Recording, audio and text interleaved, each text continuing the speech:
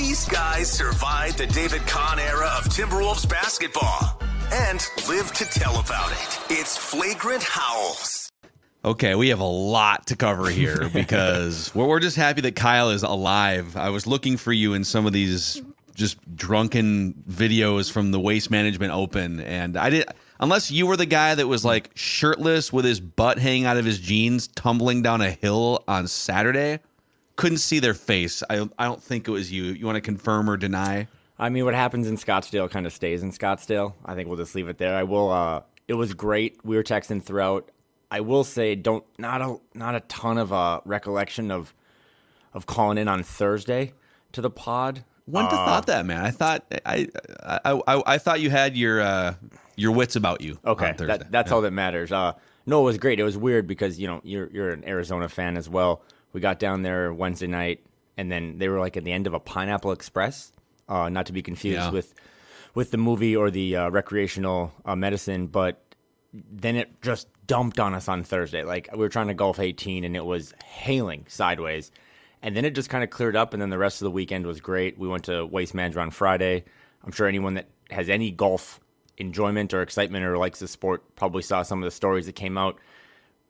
All jokes aside, it's probably hit, like, kind of jumped the shark a little bit, where it used to be a way for golf fans to party with golfers, and now it's like a place for alcoholics to do crazy things. And like Saturday, they stopped checking tickets. They just let people in, and they cut off alcohol. Saturday they cut off alcohol sales at 1, let people in without any tickets. So like the liability there was crazy, but it was fun.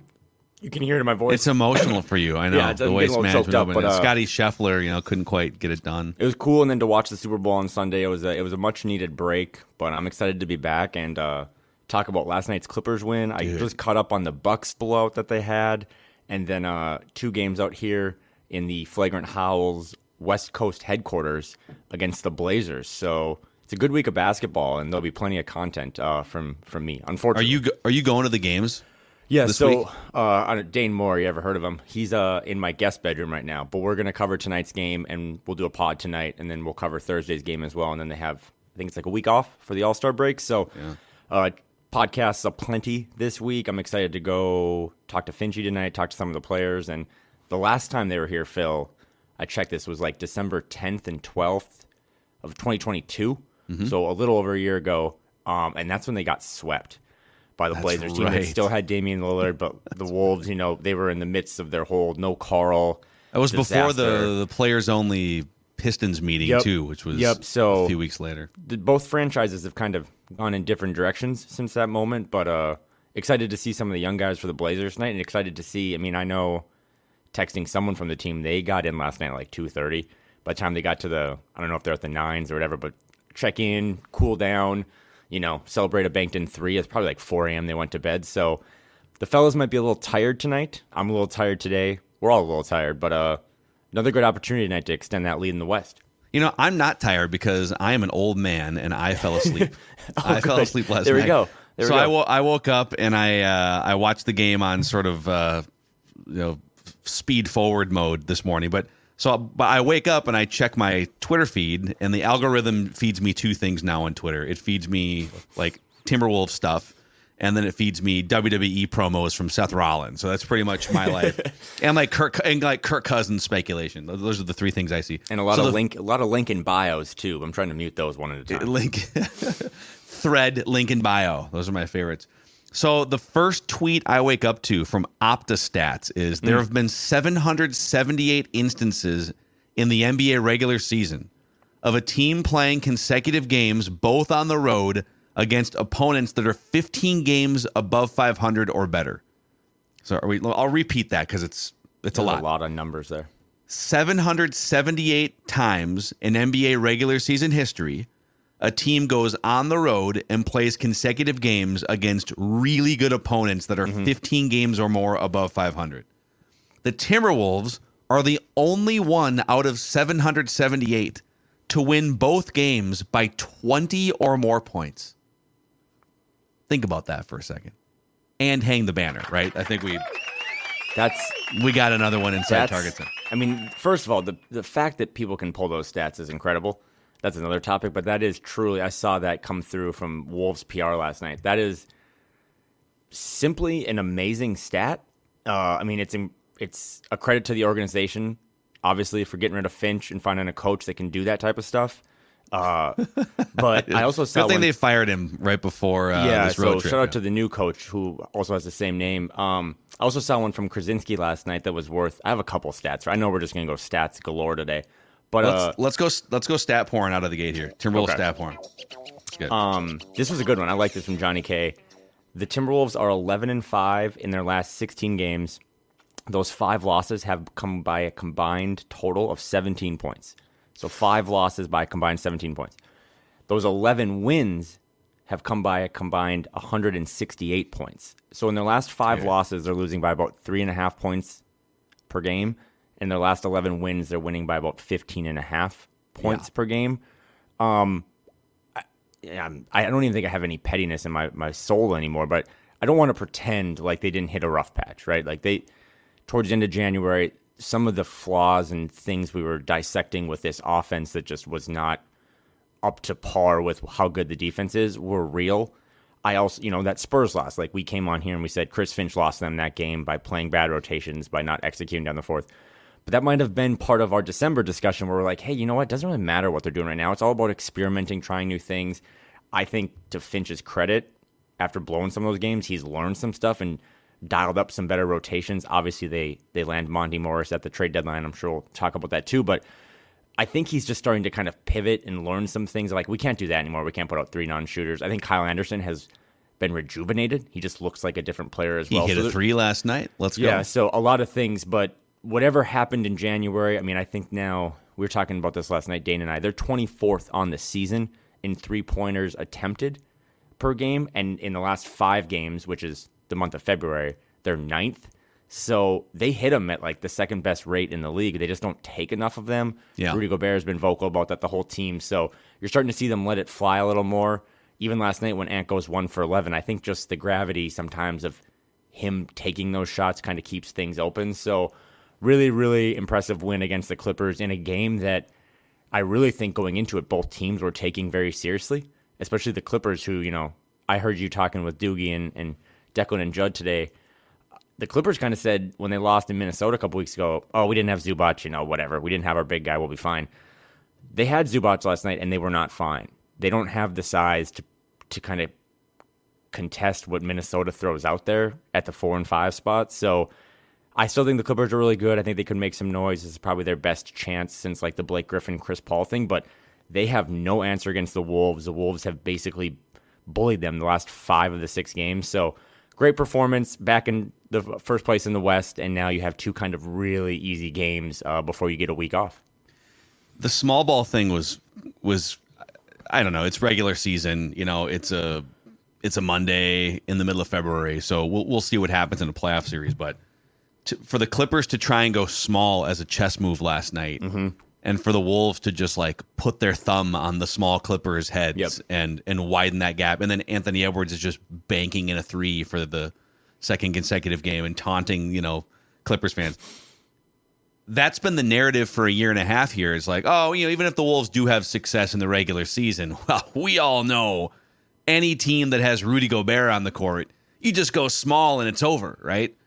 And there's been there's times where opponents go small and it can give the Wolves some problems. But people acting like this is the same Gobert situation that we saw in Utah, where he literally has like 4 YMCA players playing defense on the perimeter.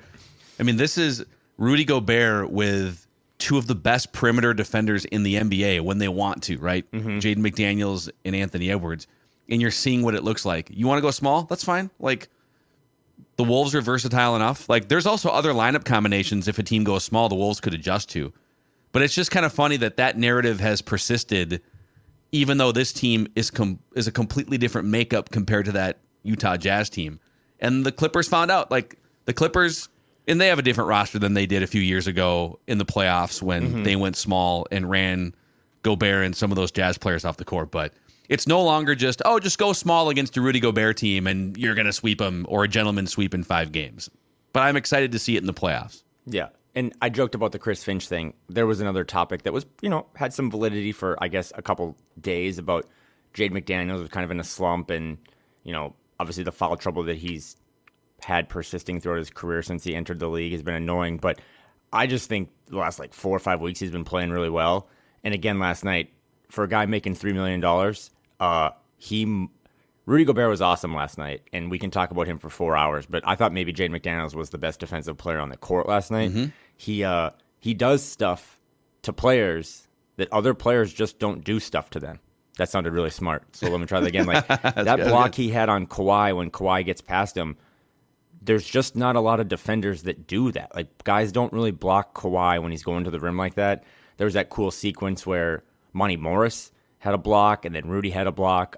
Their defense is ferocious, and we're almost 55-ish games through the season. We know it translates now and travels and can go on the road and play in hostile arenas. But the final stat that I had for you, and then I'll kick it back to you, is the Wolves had 33 assists last night against the Clippers. They're now 17-2 on the season when they have 30 or more assists. I know the defense is their calling card and that is their identity, but to me, one more time, 33 assists last night, 17-2 this season when they have 30 more assists. That's it. That we can talk every day and do podcasts and write articles and make videos. To me, if they hit that 30 assist point, that's it. It means the ball is getting spread around. They're sharing. They're trusting the pass. All that extra stuff, hockey assists. That's how they become either an average offense, which is probably all they need, or a top 10 offense, which makes you a bona fide, real threat to contend for a championship. Yeah. Man, the stat porn is just plentiful here. Here's another one for you from last night's game. I actually have two things for you. One's off last night's game. The other one kind of off last night's game. So Karl Anthony Towns and Anthony Edwards combined to go 2 for 16 from 3-point range. If I just stop there and say, hey, Wolves are going on the road. They're playing the Clippers, one of the best teams in the NBA, one of the hottest teams in the NBA. And Anthony Edwards and Karl Anthony Towns are going to go 2 for 16 from 3-point range. Do you think they win the game? I think we'd probably say, ooh, it's going to be tough. Be tough to win that game, let alone win it by 21 points going away, right? On the flip side, they went 14 for 14 from 2-point range. Perfect. Yep. Cat and Ant combined to go 14 for 14 from inside the 3-point line last night. That's wild, dude. That's kind of the beauty of playing the result, right? If the Wolves lose, one of the first things we talk about today is that Ant went 1 for 11 from 3, and the only one that he made was banked in. And there is someone who covers the team on a daily basis.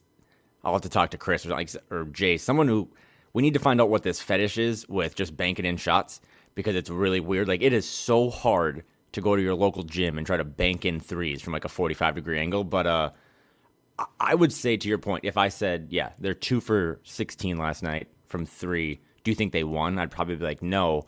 But I would also say, I do love that they combined to take 16 threes. Because, again, on the season, I looked this up last night, on the season, the only team better in three-point percentage is the Clippers.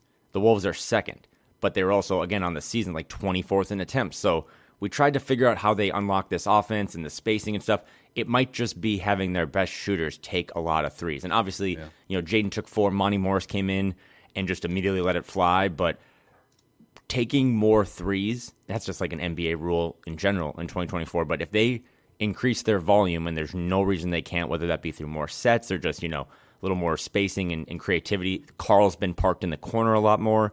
Jake Painting had another really good video about that this week. So more threes, the better. But I don't want to overreact to a basketball game before Valentine's Day. But if I'm a Clippers fan and we're riding high, and last week I saw Ryan Russillo pick them to win the West, that wasn't just a fluke. Both those teams were rested, and the Clippers were at home, and they had no answers. I mean, a 40-19 third quarter from Minnesota. They had no way to stop Ant. They had no way to keep Rudy off the glass. And they have no one that can really guard Karl. So I'm sure in a playoff series they would make tweaks. Ty Lue might be one of the best coaches in the league. But that's a real concerning game for the Clippers to have 72 hours after the trade deadline when they now cannot really go acquire another big guy. Yeah, and I think, the Clippers would look at last night and they would argue, all right, we're not going to shoot 32% from 3, although that's not terrible. I mean, there's a difference between going 9 of 28 versus 4 of 30 or something. So they weren't awful from 3-point range, but they would say, we're going to shoot better in most games in a playoff series than 40% from the field and 32% from three. But the Wolves could come back and say, yeah, but like we made your life hell for almost 48 minutes, especially in the second half, that third quarter, by contesting everything. There's a reason why Paul George goes 5 of 16 in that game. There's a reason why Russell Westbrook is, 3 of 11, and they're forcing him to shoot a bunch of 3-pointers and long shots. So some of it was, the Clippers maybe were just off a little bit offensively, but the Wolves are forcing them to be off too. Here's another one, all right? Continuing down our stat porn wormhole. So Naz Reid played 27 minutes last night. He was a plus 17, which was tied for second best with Karl Anthony Towns. Anthony Edwards was a plus 18. So Naz was a plus 17 in 27 minutes, 11 points, 7 boards, 5 of 9 from the field, just like a classic Naz Reid game, right? When Naz Reid plays at least 25 minutes in a game, and it's hard to find him 25 minutes. It's only happened like 13 times. Because now they have experimented a little bit more recently with putting all 3 of those dudes on the court at the same time, but it is kind of hard to find Naz Reid 25 minutes every single night. When he plays at least 25 minutes, the Wolves are 10-3 in those 13 games. And here's something even more fascinating to me. Naz Reid lineup combinations. We love doing lineup combinations update here. Okay. Last year, among the combos that he played with at least 150 minutes, his worst 2-man combo partner was Rudy Gobert. Yeah. Unplayable together last year. Yeah. When those two guys were on the court together for 200 minutes, they were a minus 11 points per 100 possessions. Naz plus Rudy. This season, Naz Reid's best 2-man lineup pairing, is Rudy Gobert. Dude, they're a plus 16 points per 100 possessions. Anthony Edwards is another one, too. So Naz Reid plus Anthony Edwards together last year, and they played 800 minutes together last year. It was Naz Reid's most common pairing in a 2-man lineup combo. But that pairing, Naz Reid plus Anthony Edwards last year, was still minus 1 point per 100 possessions. They were just like trying to break even together. Yep. This year, plus 15 points per 100 possessions when Naz Reid and Anthony Edwards are on the court at the same time. 3-man combos, it's even crazier, dude. When Naz, Gobert, and Anthony Edwards are on the court, those 3 guys at the same time, 300 minutes worth this season, it's a plus 25 points per 100 possessions. It's one of the best 3-man, if not, I don't have them all stacked in front of me, but among lineups that have played 300 minutes together, it is one of the most lethal 3-man combos, Naz, Gobert, and Anthony Edwards in the entire league. If I was just a casual fan or like another team, I really do think I would be just in love with the trio of having 3 big guys that are all so different, but you throw any 2 of them into a rotation, or I know Dane's always been big on calling Naz like he's a wing. Like he came into the league as like some undrafted center, but he's really just a wing with his athleticism and his ability to put the ball on the deck. Yeah. But just having like Naz, Karl, and Rudy is one of the coolest front courts that I really remember like in the last 10 years. Like the Clippers are really based around having these 3 wing players in Kawhi and PG and James Harden, and they all do drastically different things, and they get so much publicity because they're all, high picks and have storied careers. But Naz, Karl, and Rudy is like, I don't know, it's probably my favorite component of this team is if I'm Finch, I can just do all these different things.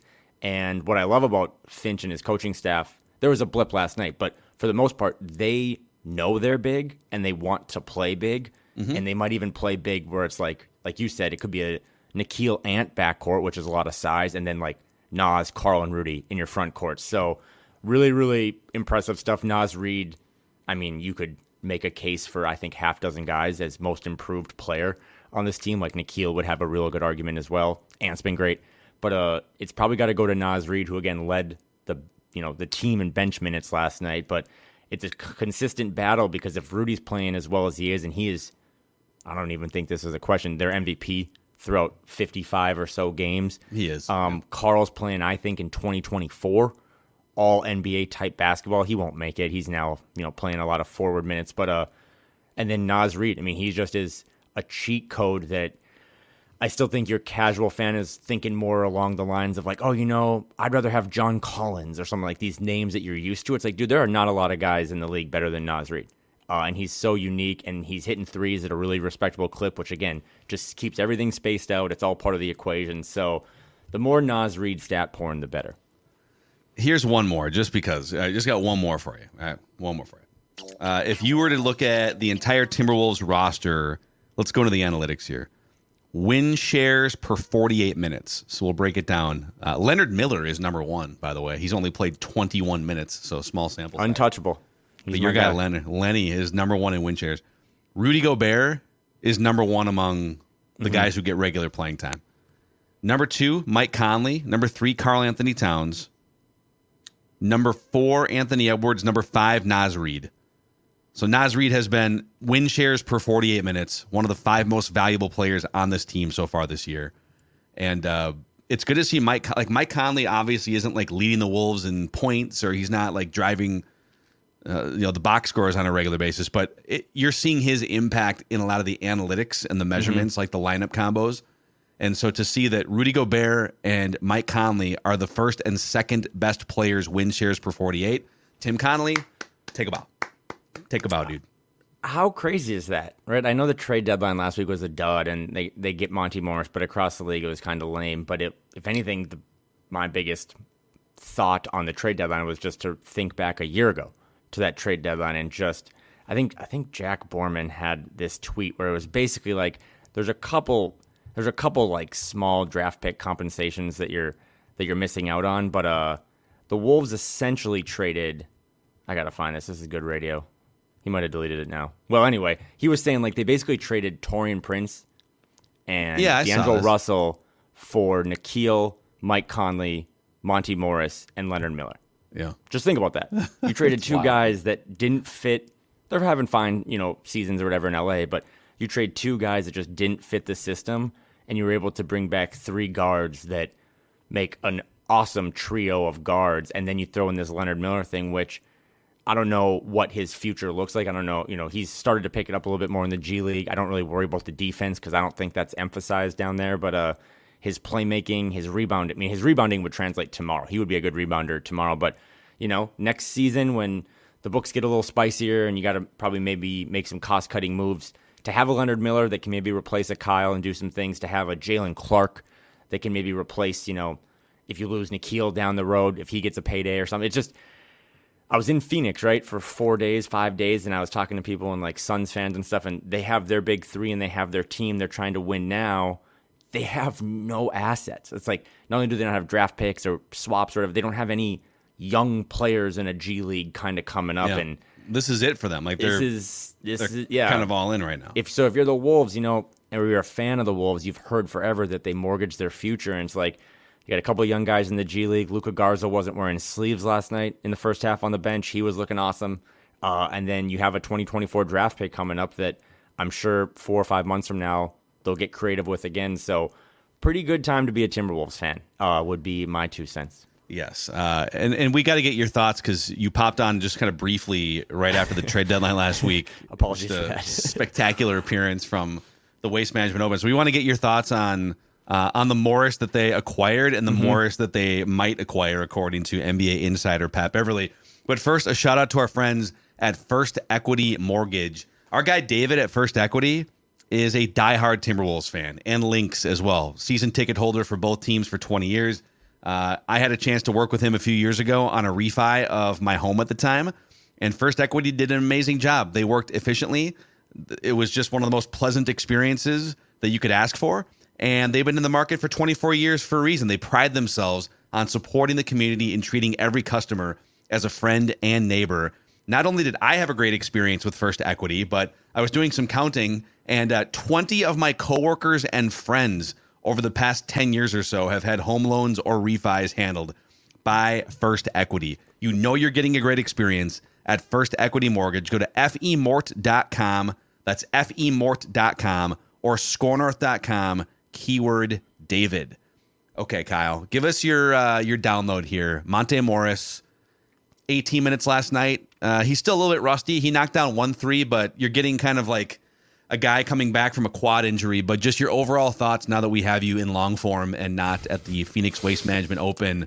Your thoughts on that being the big move for the Wolves at the trade deadline?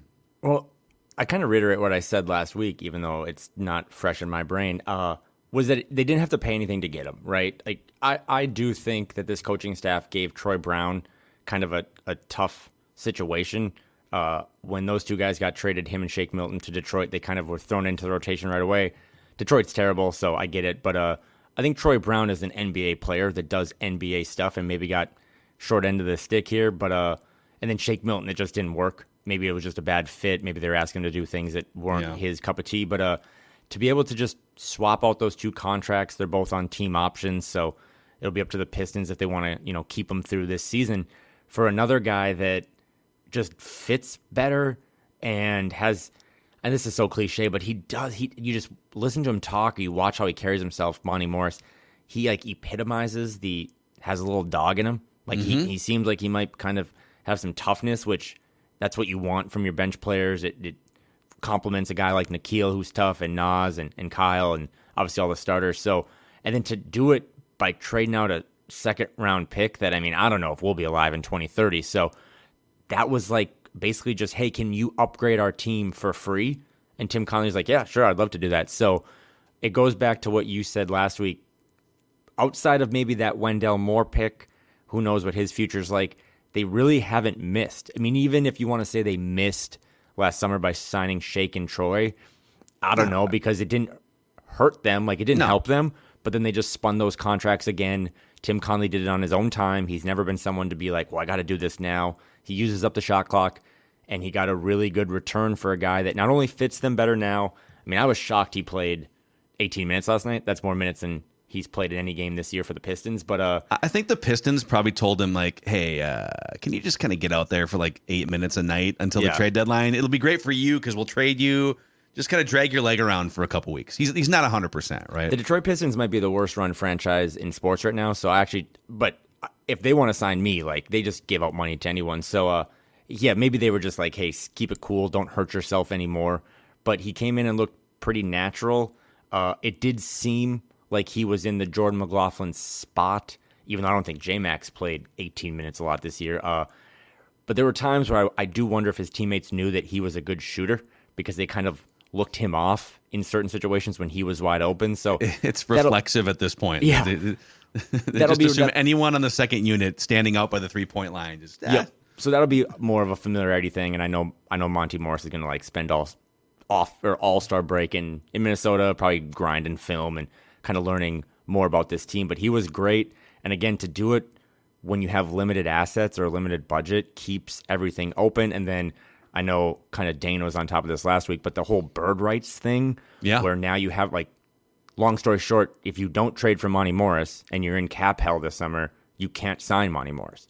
If you trade for Monty Morris and you have his bird rights and you're in cap hell, you can still go sign Monty Morris. So now they have a little Mike Conley insurance. I'm still kind of hopeful that maybe Mike will sign a deal this season or stay around this summer. But now you have options. You don't have to worry about what we're going to do at the point guard spot in June.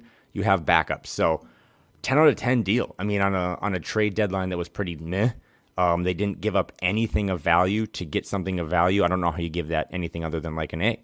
Yeah, and I won't repeat everything I said last Thursday, but Jim, Pete, and I both raved about it and said this unlocks so many different things, and it checks boxes that you were looking to check. This team has a turnover problem. Okay, bring in one of the best assist-to-turnover ratio guys in the NBA. This team has a second-unit offense problem. Okay, bring in an organizer of offense who can knock down threes. Mm-hmm. Awesome. This team has a fouling problem sometimes where guys get into foul trouble. Well, he has one of the lowest foul rates in the NBA. So, he comes in here and he has a track record, too, of making some big shots in big games.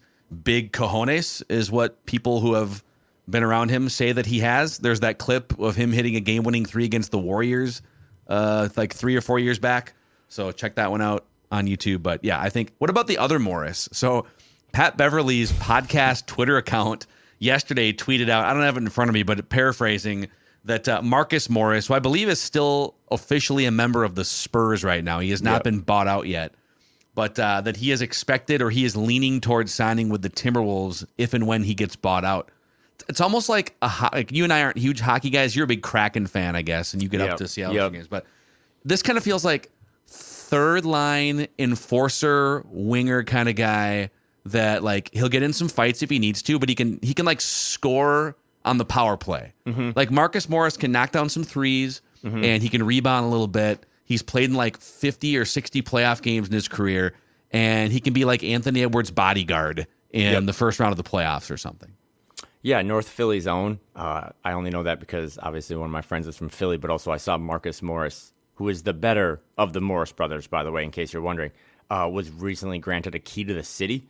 So that's kind of a big deal. But yeah, it's cool, right? This is just a fan perspective, but it's cool to see this buyout market, which you've heard about every year as a Timberwolves fan or an NBA fan. And this year, players are like willingly choosing to sign with them. That's not normal. It's usually the Wolves are trying to buy out guys and then give more playing time to some, Shane Heels of the world.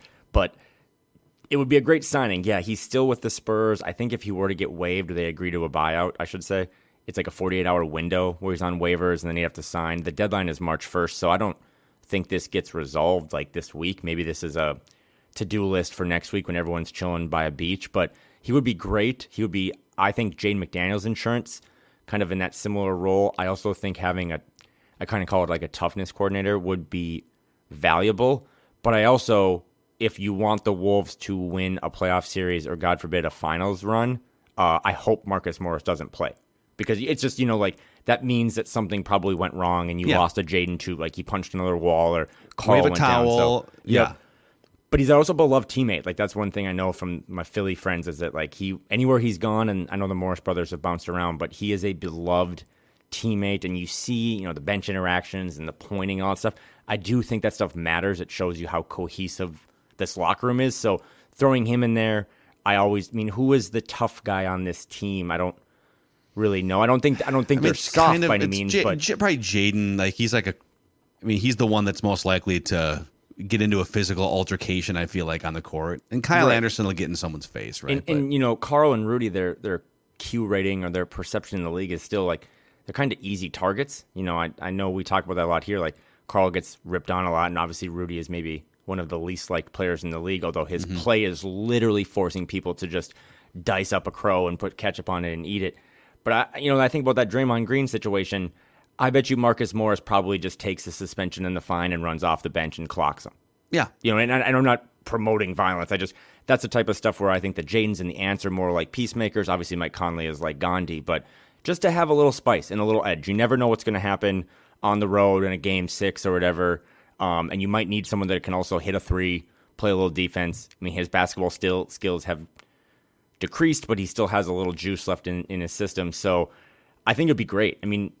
I knew they were going to always be in the buyout market. I know we had talked about like a Gordon Hayward, but then he got traded. So the buyout guys usually never move the needle much. But if you have him and you have Monty Morris as Mike Conley insurance and you have maybe the best three-headed monster with Nas, Carl, and Rudy, you're giving yourself all the running back handcuffs for the fantasy playoffs to make sure that if anyone has anything happen to them, that you have a viable option to kind of put in their place. Producer Ross wants to know, Kyle, who are the top 5 Gandhi-like players in the NBA? So Mike Conley is one of them. So we're looking for like meditative, calm players. So that's a good question, Ross. It probably has to be dissected a little bit because it's like if it's just well-liked players, like I don't know if anyone is more well-liked than like Boban. All his teammates really love him. But if you're just going like the nicest guys in the league, it has to be like Mike Conley. I think of like cool, calm head guys, right? That are well respected. I think you have to throw like a Ricky Rubio in there, who has always, when I think of a Gandhi player, I think of like not a lot of technicals, the change your face, bring everyone together. So Steph Curry. Steph Curry might be one. Freak out a little bit, I guess. That's a really great question. Is Kawhi Leonard on that list? Or is he just like, he's more of a stoic? No, he's like a Tesla. Like he's just like a robot that is controlled. I'm trying to think of anyone else that the Wolves have maybe had. I don't know. But yeah, Terrell Brandon back in the day was kind of just a veteran, late 90s, early 2000s. Not Sam Cassell, really. No, he was... Maybe like a CJ McCollum. I know his approval rating with his teammates has always been really good, but Mike's up there for sure. I mean, Mike Conley is pretty much the perfect teammate, and I'm sure if he wants to coach one day, would be like the perfect coach. So they're from a roster standpoint outside Ray of Allen. Ray Allen. Yeah, the NBA Ray Allen, not he got game Ray Allen. Two different players. Yeah. But no, I do think that this team is, from a roster standpoint, to kind of close the loop on the trade deadline, did a really good job. They didn't have a lot of assets. We knew that. They didn't hurt themselves moving forward. I mean, we talked about like Bogdanovich from Atlanta. It's like this team cannot take on more guaranteed salary past, April or May or June. So we still have a lot to talk about this summer, and that'll be a whole other chapter of this. But for now, 1-14, all the young guys that are kind of just percolating down in Iowa, this is not the most successful team in franchise history because they haven't done anything yet in the playoffs. But roster-wise and regular season-wise, this is probably the best 15-man lineup and team we've seen in 35 years. So it's a pretty cool moment. Where were I have a couple, we're going to dive into the comments section to wrap the show here with a couple fun ones, but the 2003 Timberwolves, where were they around the All-Star break? Let me just pull up there. Because I feel like that team took like a month and a half to figure it out, and then they got hot later. But I'm just curious. So what's the date today? February 13th. So February 13th, the All-Star break was right around that time. That team was 37-15. Yeah, yep. You're looking at the same thing, and I am. And this team is 37-16 right now. So those two teams were essentially the exact same record at the exact same point in the season here. That team wound up going to the Western Conference Finals, losing in 6 to the Lakers. And funny enough, they played the Clippers. They played the Clippers at the same point on the schedule. Yep. They were also God damn, that team was sweet. We just need to take a moment, a moment of silence. They closed with 9 straight wins. Yeah. So they to get the 1 seed. 49-24 on March 26th. They lost at the Lakers by 17, 90-73. Remember those days? Dude, that whole season is like this year's Wolves team is the number 1 defense in the NBA. Mm-hmm. And they're still giving up like 107 points a game, whatever it is.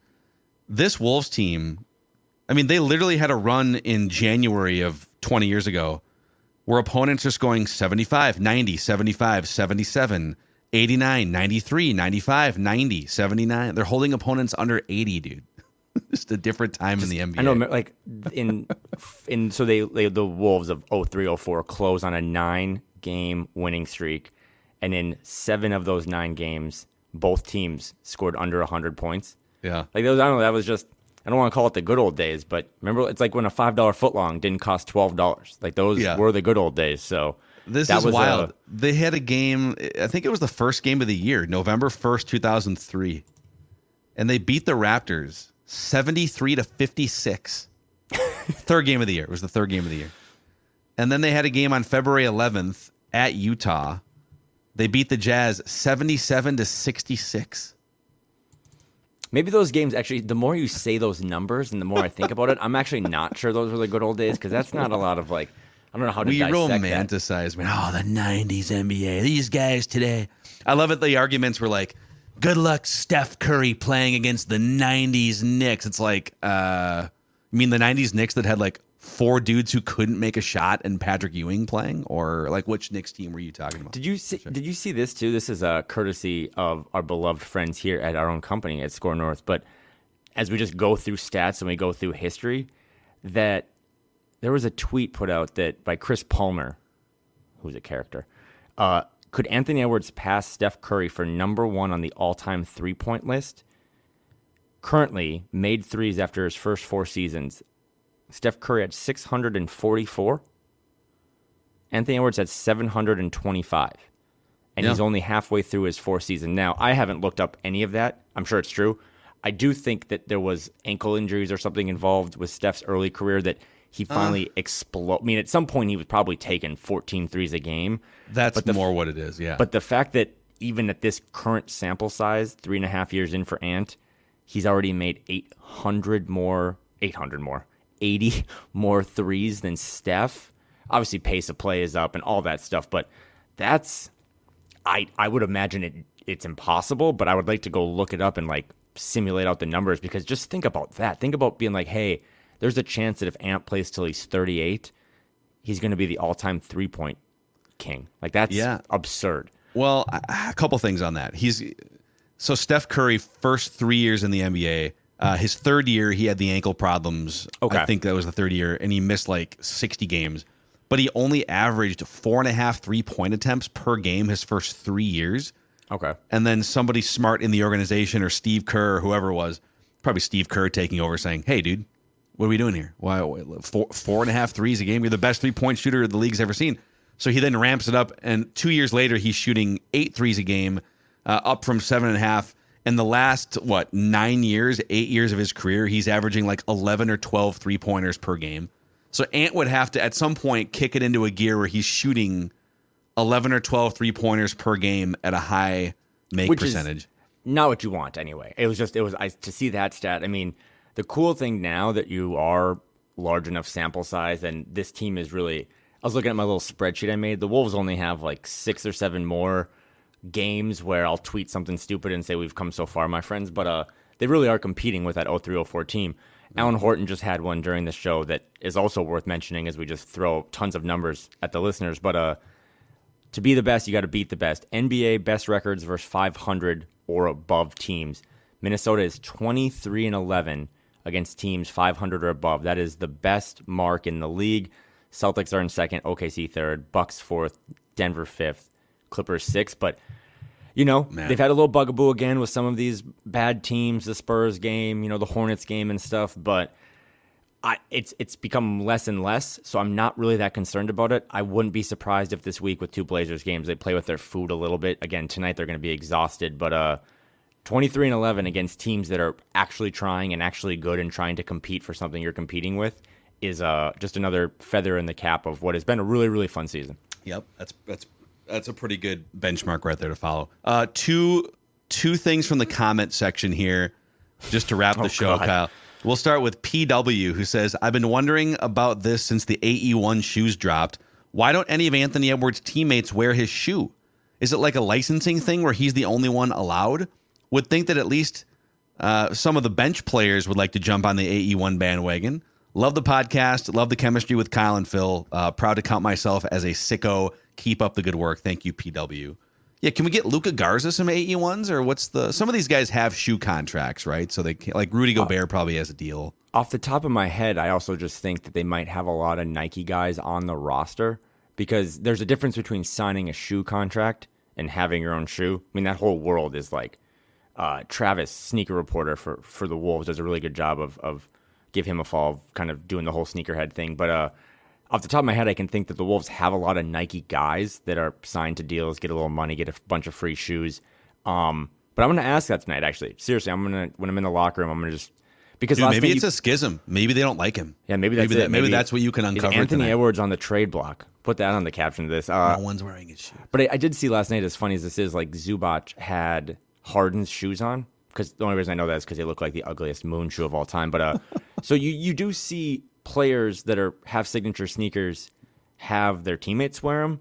I just don't think there's a lot of Adidas guys. Like, I know Carl's Nike. I think so is Mike. So maybe that's as simple as it is. But I'll ask tonight, and I'll see what kind of shoes Wendell Moore is wearing. Yeah, I'll get back to you. Ask the important questions in there that all the Flagrant Howls. Yeah. Also, send me some if you're on X still, the app. Not again. Anyway, send me some questions. I'll be there tonight with Dane covering the next 2 games, and we'll be talking to Finch and talking to the players. And so if there's anything you want to know about shoes, or I want to ask Monty Morris his favorite food, because that really intrigues me. So then we can give him some recommendations as he makes Minnesota home. So yeah, send those to me. But that's a great question. For this last one here, I'm going to bring producer Ross into the mix if he's got his headphones on, because I think it was last week or the week before we did Random Wolf of the Week. And one of the clues was this former Wolf. It was last week because it was J.R. Ryder. This former Wolf, or this random Wolf, has won an NBA championship. And it spun us down a wormhole of yes. How good of a clue is that? Like, how precise of a clue is that? How many Wolves have even won a championship somewhere, right? Did somebody dig and do the work for us? Andrew, the list guy. Now, this is Andrew who completed the 287 Timberwolves of all time ranked list in the offseason. So Andrew, the list guy, has struck again, and he says, I can't sleep. So here are the 34 Timberwolves players who have won championship rings.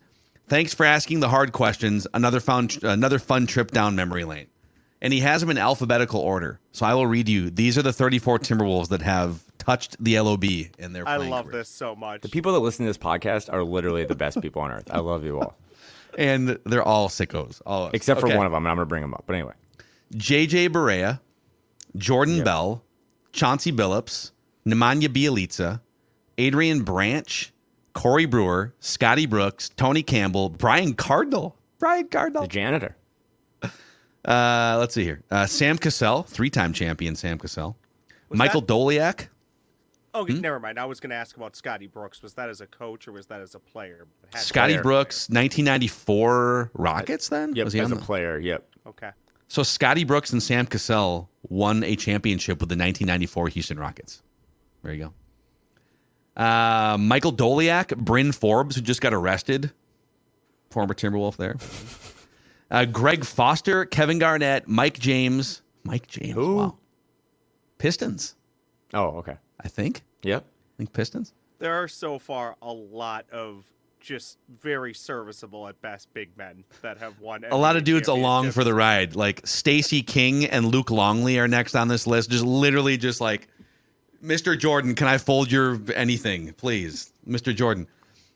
Kevin Love, Mark Madsen, Darko Milicic, Mike Miller, Rashawn Esterovich, Tayshaun Prince, J.R. Ryder, Eric Riley, Brandon Rush, Jeff Teague, Roni Turioff, Antoine Walker, Andrew Wiggins, Mike Wilkes, Corey Williams, Michael Williams, and Mo Williams. Okay. The middle of that list to back half had some meat. There were some players there. Do we now have to do a list of like a full roster if we were to make a starting 5 and 5 bench players from this list of Timberwolves who won championship rings? we had to Sam rank. Cassell, starting point guard. How many people were on that list? Kevin How many Love. people were on that list, Phil? 34. Yeah, Jordan Bell would come in at 35th, I think. He never really panned out. But if we can close this out, I know we have hopefully another pod this week. My schedule gets kind of weird with these games and trying to not get fired at my normal job. But can I read you one more comment? Kind of just sums up everything. This was a good one. I would like Ross to stay on, but Joshua T 6305 chimed in last week and said, "This is really good. I had to think about this one. Jim Pete brings more to the table than Kyle. He should be the mainstay of Flagrant Howls. He played in the league. That lends credibility to his takes." Thanks, Josh. That's correct. That is that might be the greatest take we've had on this. Good work by you. I appreciate that. Really lifting your 25-year spirits, color commentator who is the best at his job in the entire league brings more to the table than 2 schleps who've never played anything other than rec league basketball. We'll try to get Josh on the pod after we get Shane Heal. Thanks, Josh. Yeah, Kyle, you've been demoted to coming up with random Wolf of the Week, which then moves me out of this team. Wait, you just got fired. Yep. And then I just compete against myself and guess wrong 3 times, and you still get the point. All right, hey, this is a Timberwolves lifestyle podcast. Please give us a 5-star rating and a positive review on Apple and Spotify, and click the like and subscribe buttons on the Score North YouTube channel. For Kyle, producer Ross, I'm Phil. Howl.